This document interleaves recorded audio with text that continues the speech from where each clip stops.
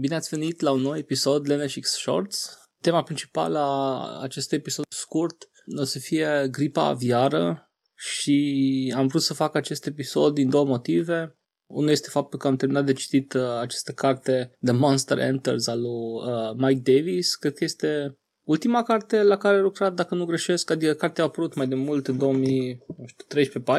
dar a fost reeditată cu material nou acum în timpul pandemiei. Da, publicat în 2022 varianta asta, cu informații integrate despre COVID-19 și o să fie un fel de recenzie a cărții, discuția asta, pe de-o parte, și pe de altă parte, cumva se și integrează cu ce se întâmplă prin lume momentan în termen de gripa aviară, în particular această tulpină H5N1 foarte patogenică și răspândită. Începem așa, mai întâi cu niște informații generale despre virus și virusul gripal mai ales, ce tipuri există, ce mutații suferă, etc., cum evoluează. Apoi o să vorbesc un pic despre această tulpină H5N1 care a apărut în 96 și de atunci se răspundește. Iar pe la final cu câteva reflexii despre modul particular în care capitalismul în vari momente ale sale a contribuit la producerea pandemiilor în secolul 21 mai ales și chiar la final, dincolo de informația care e în carte, să mă zic câteva lucruri despre ce se întâmplă chiar acum în termen de H5N1 pe planetă, care e ca un fel de posibilă împlinire a profeției lui Mike Davis, din păcate. E destul de dens, din nou, cred că am impresia că pun acest disclaimer la fiecare episod, dar da, e dens și mai ales prima parte despre virus, dacă nu vă interesează, puteți săriți mai în față, poate punem și timestamps. Enjoy, as the world burns. Alo, Marcel? Ești la telefon? Nu, ești contra mea. Liniște-ți radio, ești contra mea. Când zic tradiții, artă primitivă, tu la ce te gândești? Eram sigur. Nu ce urmărești și că nu mai am bani. Ești tu urmărești și eu de la miliție? De la miliție. Deci, în primul rând, această cărticică care se numește The Monster Enters, cu subtitlul COVID-19, The Avian Flu and the Plagues of Capitalism. Cartea a fost prima dată editată puțin mai de mult, 2013-2014, parcă, dacă nu greșesc. Editorii i-a cerut lui Mike Davis, acum chiar în pandemie, pe la sfârșitul vieții. Ne amintim că l-am pierdut pe Mike Davis anul trecut, din păcate, a fost unul dintre mari gânditori ai tradiției marxiste, aș spune, cineva care avea o putere foarte mare de a sistematiza informațiile și a le sintetiza frumos și inteligibil într-o cărticică.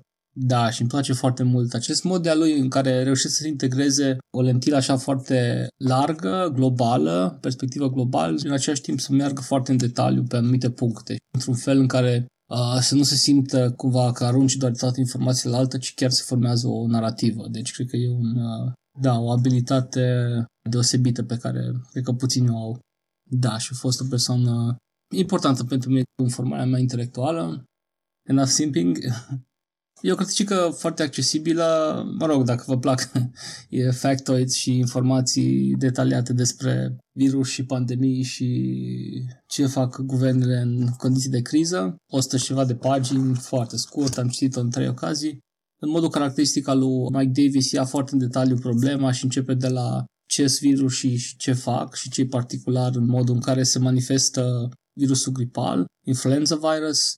Deci ne amintim că virusii sunt bucăți de ADN sau RNA care sunt prinse într-o capsulă protectoare și au diferite proteine cu care se prinde celule, cu care se mișcă, etc. Scopul lor în viață este să se atașeze de celule pe care poate să le invadeze și să hijack-uie cumva mecanismul lor de reproducere pentru a se autoreproduce.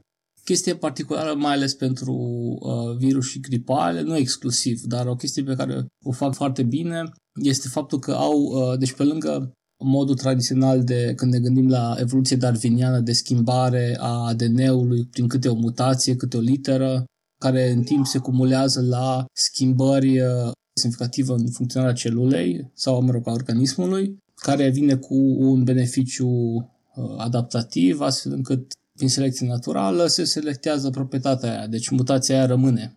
Asta e cumva la ce ne gândim când ne gândim la evoluție clasică. Unii virus mai au o proprietate numită reassortment în engleză, nu știu, o să zic recombinare, nu știu care e termenul științific. Deci recombinarea înseamnă că dacă o celulă este infectată simultan de 2 virus, se poate întâmpla că bucăți din ADN-ul unui virus se integrează în ADN-ul celălalt virus. Deci iei din greșeală părți din ambii virus și creezi ceva nou. Deci prin tipul ăsta de reassortment se poate schimba cumva fundamental cum arată un virus. Deci cum ar veni schimb specia virusului. Din motivul ăsta, de fapt, virusii nu se categorizează în specii, cum ar veni animalele. Dacă te uităm la animale, plante, fungi, bacterii, etc., și facem un grafic pentru specii, evoluție în timp, vine graficul ăsta de tip copac, nu? Ramuri din ce în ce mai multe și mai mici. Și în cazul virusurilor, de fapt, ramurile se interconectează între ele prin acest reassortment și generează ceva nou. Deci e mai degrabă ca un entanglement de ramuri decât o imagine asta de copaci. Există 4 tipuri principale de virus gripal. O să ne focusăm pe categoria A, cele mai importante în ceea ce privește potențialul de a genera pandemii din cauza și a simptomelor care pot să fie mai accentuate și a potențialului de a sări între specii. Dacă zic bine, sper că zic bine, nu sunt expert X în domeniu. Și da, deci din categoria asta A fac parte majoritatea virusurilor gripale aviare, porcine și umane. Când zicem gripă porcină sau gripa aviară, de fapt nu e o singură specie de virus, pentru că e greu de categorizat o specie. Deci sunt multe tulpini diferite și animalul care se pune în față e de fapt specia în care aceste virusuri sunt endemice, în care se găsesc în mod uzual. Notația specifică pentru virusurile gripale de tip A este H număr, N număr, gen H5N1, H7N2, H1N1. H-ul este proteina cu care virusul se prinde de celulă și N-ul este proteina prin care reușește să treacă de membrana celulei și să scape ulterior. Deci virusii ăștia diferă între ei prin aceste două proteine. În același timp, fiecare virus are câteva segmente de ADN sau RNA, 8 gene, 10 gene, ceva de genul, din care 2 sunt aceste proteine, deci sunt și altele. Și sigur că acea subtip de virus, să zicem H2N2, de fapt poate să difere între 2 virus mutații pe celelalte gene sau să aibă gene complet diferite. Deci nu e suficientă informația asta pentru a determina exact virusul, e totuși o categorie de virusuri. H1, H2, H3, tipurile astea sunt în principal în porci și în oameni, cred. Deși sigur nu poți să zici așa de ușor categoria, că de fapt se regăsesc peste tot. Dar, de exemplu, H1N1 este categoria principală care a produs și gripa spaniolă în 1918 și în același timp este tulpina principală pe care acum o știm ca și gripă porcină, care a produs epidemia de gripă porcină în 2009. Sigur, nu e același virus, sunt cele două proteine aceleași, e aceeași familie, dar celelalte gene sunt diferite, deci nu e același virus. Sunt multe, H5, H7, H9 și în sus, de obicei pe asta le considerăm gripă aviară, dar cred că și H4 și H6 sunt tot în păsări predominant. Mai e o categorizare pe care o mai vedeți prin articole dacă citiți, este acest highly pathogenic avian influenza și low pathogenic avian influenza, care se referă la cât de puternice sunt simptomele și rata mortalității.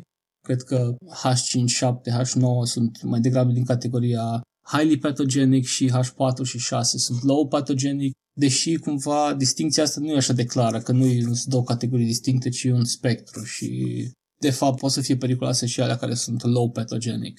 Când ne gândim la gripa aviară acum, în ziua de azi, ne referim la H5N1 mai ales, care este tulpina cea mai răspândită momentan. Este o tulpină de highly pathogenic, influenza. Deci acest H5N1 a apărut sau a fost prima dată detectat în 1996, Hong Kong parcă sau în China, nu mai știu exact. Da, inițial nu știau ce se întâmplă, au infectat câteva persoane, deci puține persoane, dar rata mortalității a fost mare. Apoi, următorul moment foarte important a fost în 2003-2004, în perioada aceea, a fost iar o epidemie mare de H5N1, sigur, între timp se mai schimbase, mai acumulase gene noi prin acest reassortment. Da, a fost o epidemie mare, sigur, mai mult între păsări, cu transmisie și câteva cazuri la oameni, nu foarte multe din nou, adică transmisibilitatea de la păsări la oameni e mică, dar se întâmplă. 99% de cazuri sunt transmisie directă de la păsări la oameni, aproape 0 între oameni, deci ăsta e factorul important aici și keep this in mind pentru sfârșit. Da, în același timp ne amintim, cum am zis, această tulpină de H5N1 este una de highly pathogenic și are rata de mortalitate foarte mare, cam 50%. Deci dintre cei aproape 1000 de oameni care au contractat în acești 20 și ceva de ani această boală, cam 400-500 au decedat. Despre modul specific în care s-a desfășurat epidemia din 2003-2004, mai zic câteva lucruri imediat. Între timp, ca și focare, am mai fost unele pe aici pe acolo, mai mici, mai mari. De multe ori erau localizate cumva în Asia de Sud-Est sau în alte locuri, dar concentrat geografic, localizat geografic. Începând cu 2004, mai ales a început să devină globală pandemia de H5N1 și am ajuns în momentul de față ca această izbucnire care a început în 2021 să fie de fapt cea mai mare din istorie, deși nu auzim atât de mult prin media despre ea, dar este continuă din 2021 până acum și da, cea mai mare în termen de număr de păsări sălbatice și domestice afectate și ca răspândire globală, deci chiar e globală în natură. Sigur, din nou, puține cazuri umane în momentul de față. Sigur, în același timp, argumentează Mike Davis că nu ar trebui să ne restrângem doar la acest H5N1, sunt și alte tulpini, cred că H9N2, din nou, care este highly pathogenic și altele ca și tulpini de H4, H6, care sunt low pathogenic, dar dacă ajung să infecteze oameni, ar putea să aibă, de exemplu, transmisibilitate foarte mare și chiar dacă e rată de deces mică, totuși trebuie să se traducă în multe decese. Deci nu ar trebui să neglijăm nici celelalte tulpini. Sigur că cumva scenariul pentru epidemii și nu doar pentru cele aviare, pentru toate, de fapt, cumva ăsta a fost istoric vorbind de ascundere, mușamalizare. Guvernele din țările afectate de obicei au mințit practic, s-au anunțat foarte târziu faptul că chiar se întâmplă o epidemie ca o criză care se desfășoară de multe ori, deci unde se vede cumva și interesele de clasă, de multe ori ce s-a întâmplat, că în timp ce guvernele ziceau public că nu știu, că garantau că nu există o epidemie, de fapt ele vorbeau cu cele mai mari companii de creștere a animalelor și abatoare și etc. Și aceste mari companii, în această perioadă de liniște, de ascundere, își rezolvau treburile, astfel încât în momentul în care guvernul ieșea public, cu povestea, deja la companiile mari nu mai era nicio problemă, toate safety measures și etc. erau puse la punct și cumva au căzut pe micii fermieri, au fost scapegoats discursiv. Ăsta a fost cazul cu precădere în 2003-2004, în timpul epidemiei de atunci, de H5N1, cu guvernul Thailandei mai ales, care a făcut exact chestia asta și megacorporația cea mai mare pe care o amintește Mike Davis este corporația CP, nu o să o spun că e un nume thailandez, dar o să punem în linkuri. Și, desigur, guvernul Chinei, care din nou a avut o politică din asta de mușamalizare, ascundere, inclusiv față de autoritățile locale din provinciile adiacente, provinciilor afectate. Dincolo de partea pe care am putea să declarăm cumva la cronism sau, dacă venim în zona liberală, să spunem că e corupție, deci problema e corupția. Dar sigur că nu e doar asta. Deci în ultimele 2-3 decenii s-a schimbat ceva fundamental în termen de dinamica epidemiilor și a populațiilor de virus și are de face cu capitalismul și cu globalizarea hipercapitalistă. Deci ține pe de o parte de faptul că intrăm din ce în ce mai mult în contact cu rezervoare de virus din populații animale non-umane, defrișări, utilizarea terenurilor din ce în ce mai mult, etc. Pe de parte, pe de altă parte, are de face și cu globalizarea, în sensul că logica principală este profitul, deci în construirea lanțurilor de producție, motivul principal este profitul, să produc ceva la cost cel mai mic și să-l vând la preț din ce în ce mai mare și sigur se contabilizează doar costurile directe, nu și riscurile și externalitățile ecologice. Și când zicem ecologic ne gândim în principal la climă și la emisii, dar de fapt și acest risc de a răspândi tulpini de virus și a produce pandemii globale, tot este un risc care ține de acest lanț de producție globalizat, unde motorul principal este profitul.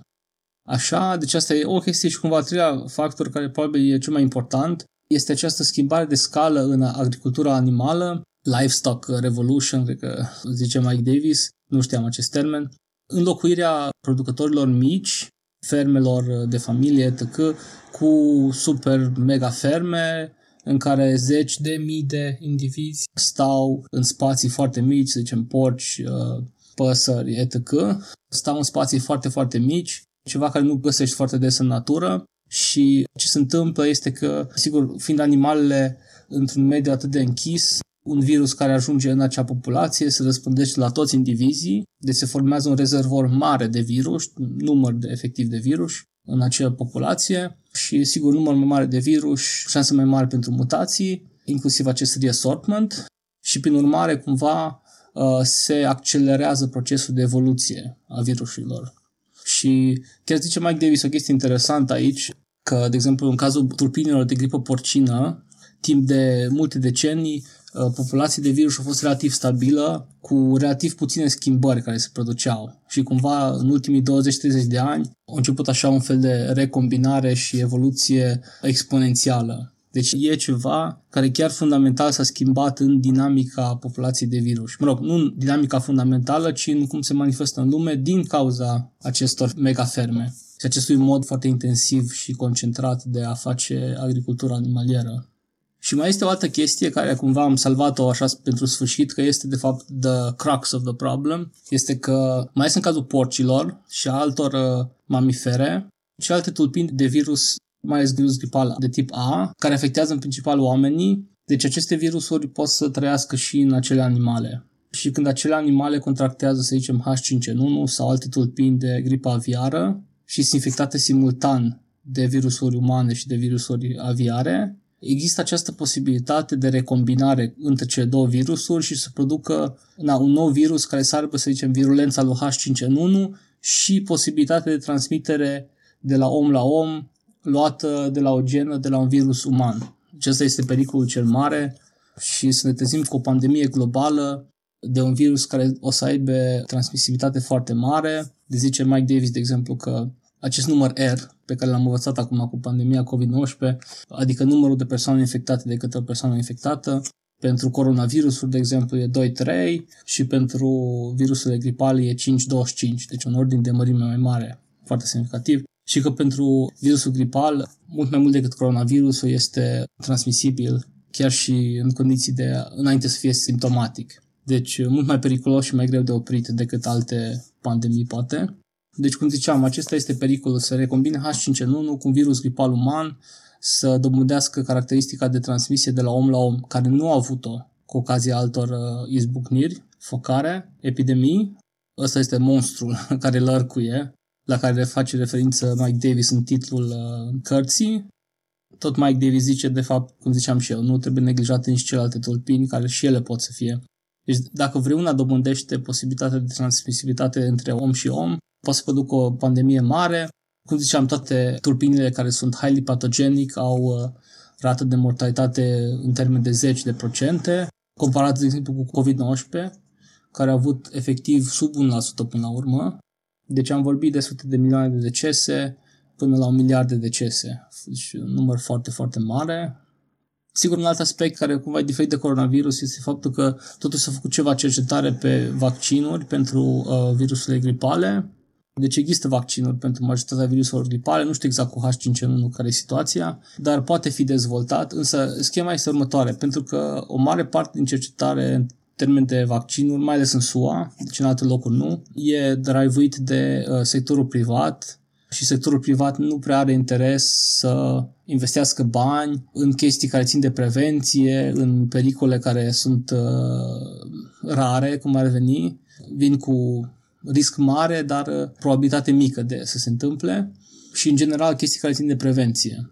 E cumva interesant, de exemplu, zice Mike Davis că multe dintre bolile care sunt cumva caracteristice pentru clasa muncitoare și, poor, the diseases of the poor, cum zice Mike Davis, deci sectorul privat din SUA n-a avut niciun incentiv ca să dezvolte vaccinuri pentru aceste boli, pentru că oamenii oricum n-au bani să le cumpere și tocmai, de exemplu, contradistinție față de situația din SUA, Cuba, de exemplu, a devenit un fel de champion al dezvoltării vaccinurilor pentru aceste tipuri de boli.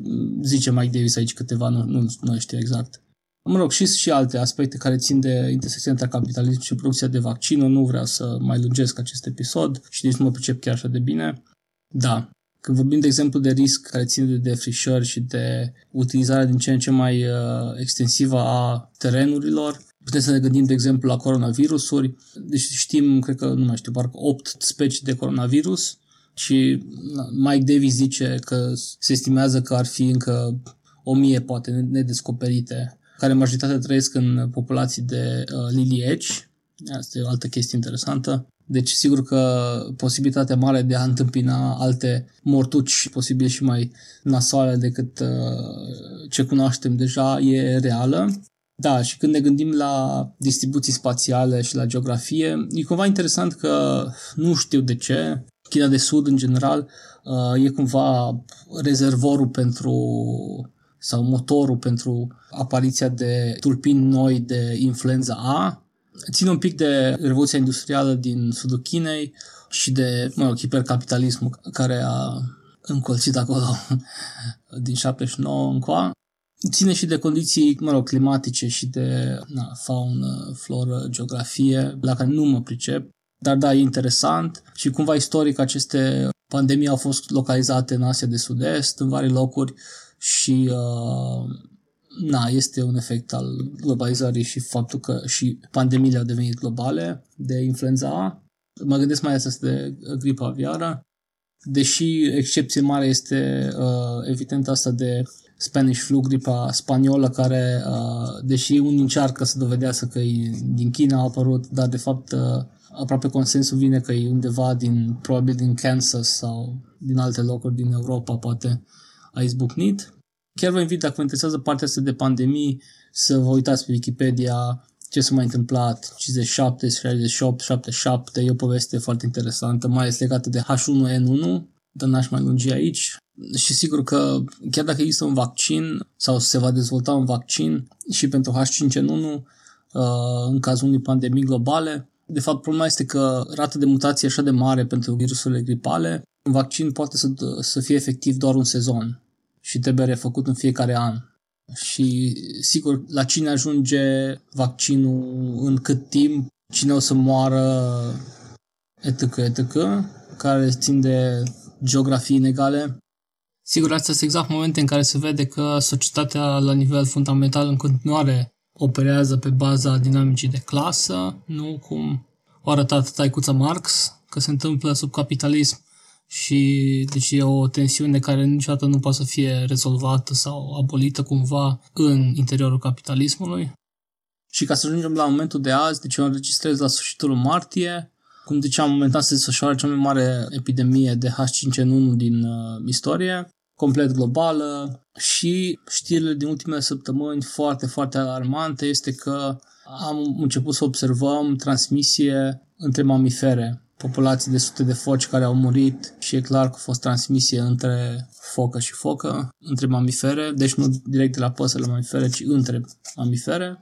Înseamnă că o să tot circule în populația de foci și în alte mamifere și sigur nu înseamnă automat că o să sară și la oameni, dar e posibilitatea aceasta de reassortment cu alte virusuri gripale umane. Deci asta este pericolul cel mare și cumva e greu de cuantificat riscul. acest monstru la care face referință Mike Davis lărcuie sub suprafață, inclusiv prin faptul că nu prea se vorbește în media. În România nici n-am auzit despre asta vorbindu-se. Poate e o chestie de gândit și pentru grupurile auto-organizate, mai ales cu experiența pandemiei, cum ne pregătim posibil pentru o altă pandemie, în termen de skill-uri de învățat, în termen de discurs, în termen de cum ne pregătim în aceste condiții de criză să facem față abuzurilor statului, da, etc. Vă recomand cartea, cum ziceam, dacă vă plac aceste factoids, e foarte citibilă și scurtă. All the Love to Mike Davis, pare foarte rău că l-am pierdut, mai avea mult de oferit. He was a real comrade. Toată viața și-a oferit resursele și pentru strădania altor oameni. Nu a fost o persoană angajată doar în cercetare academică și chiar și-a pus resursele la bătaie, a fost angajat în strădania politică de-a lungul anilor, care se manifestă și prin who showed up să ofere cuvinte în momentul în care a murit. Vă recomand, de exemplu, poate acest panel Fight Like Hell de la Haymarket Books, în care participă Angela Davis, Jerry Silva și Ruth Wilson Gilmore. Și e un quote pe care îl spune Angela Davis în acea discuție despre Mike Davis, că cred că vorbim despre sistemul carcerar, parcă zicea Mike Davis că nu e suficient să criticăm sistemul, e important să-l înțelegem, dar nu e suficient să-l criticăm, adică trebuie să fim și e important să existe un hammer care să doboare aceste ziduri și sisteme și you are that hammer. Asta zicea la sfârșitul unui discurs, zicea Mike Davis și da, cu asta cred că vreau să închei și episodul You are that hammer sau Be that hammer. Artă primitivă. Tu la ce te gândești? Eram sigur. Nu ce urmărești și că nu mai am bani. Ce ești tu urmărești și eu de la miliție? De la miliție. Ăsta a fost episodul. Poate să mai zic aici că mi-am dat seama că nu am amintit nimic despre asta în episod. Faptul că metoda principală de mitigare a pandemiilor de gripa aviară, aplicată de toate țările, practic, de pe glob, este efectiv omorârea, gazarea, îngroparea de vii a milioane de animale non-umane, păsări, porci, etc. Deci vorbim de milioane de indivizi anual. Deci este o scală inimaginabilă, sincer. Adică, și mă rog, pe lângă asta, în sine, industria animalieră, aceste mega ferme și mega abatoare omoară zilnic, zeci de mii până la 100 de mii de indivizi. Deci toată industria este la o scală aproape de neconceput. Da, și doar vreau să nu treacă nici aspectul ăsta nemenționat. Și cu siguranță o să facem pe viitor episoade și despre asta dintr-o perspectivă antispeciistă. Înainte să ne despărțim, un shout-out rapid către toate persoanele la căror muncă a contribuit la episod. Arta este editată de tovarășul Leneș Ioni pe baza template-ului făcut de Alice Baloc pentru noi, pentru template-ul de shorts. Muzica pe care auziți este piesa Profit is the Virus de Sofia Zadar, iar pe aici pe acolo auziți vari soundbite-uri de pe site-ul Incompetech al lui Kevin MacLeod. Atât a fost pentru azi. Până data viitoare, take care, compañeros y compañeras y compañeros.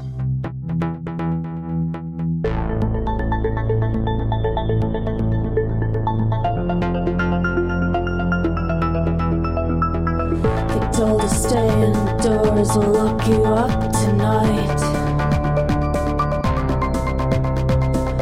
Without providing homes or right to occupy. We seem to have forgotten that housing is right. This is the current state of victim criminalized.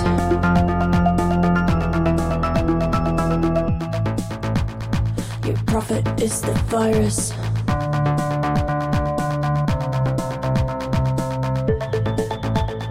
Your profit is the virus.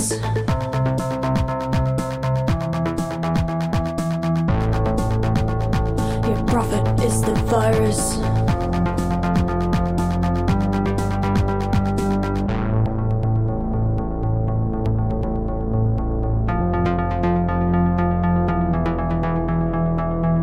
Told to stay indoors. doors will lock you up tonight.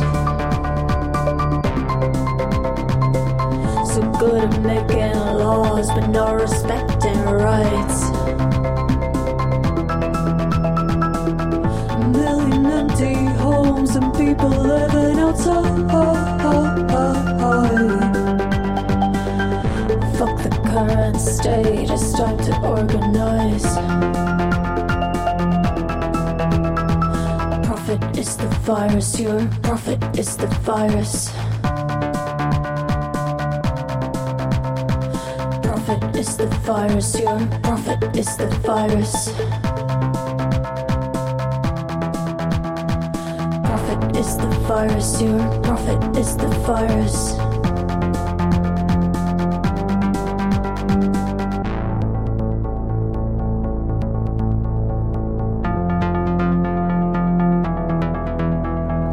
Justice for all, housing is a right for all. Justice for all, housing is a right for all.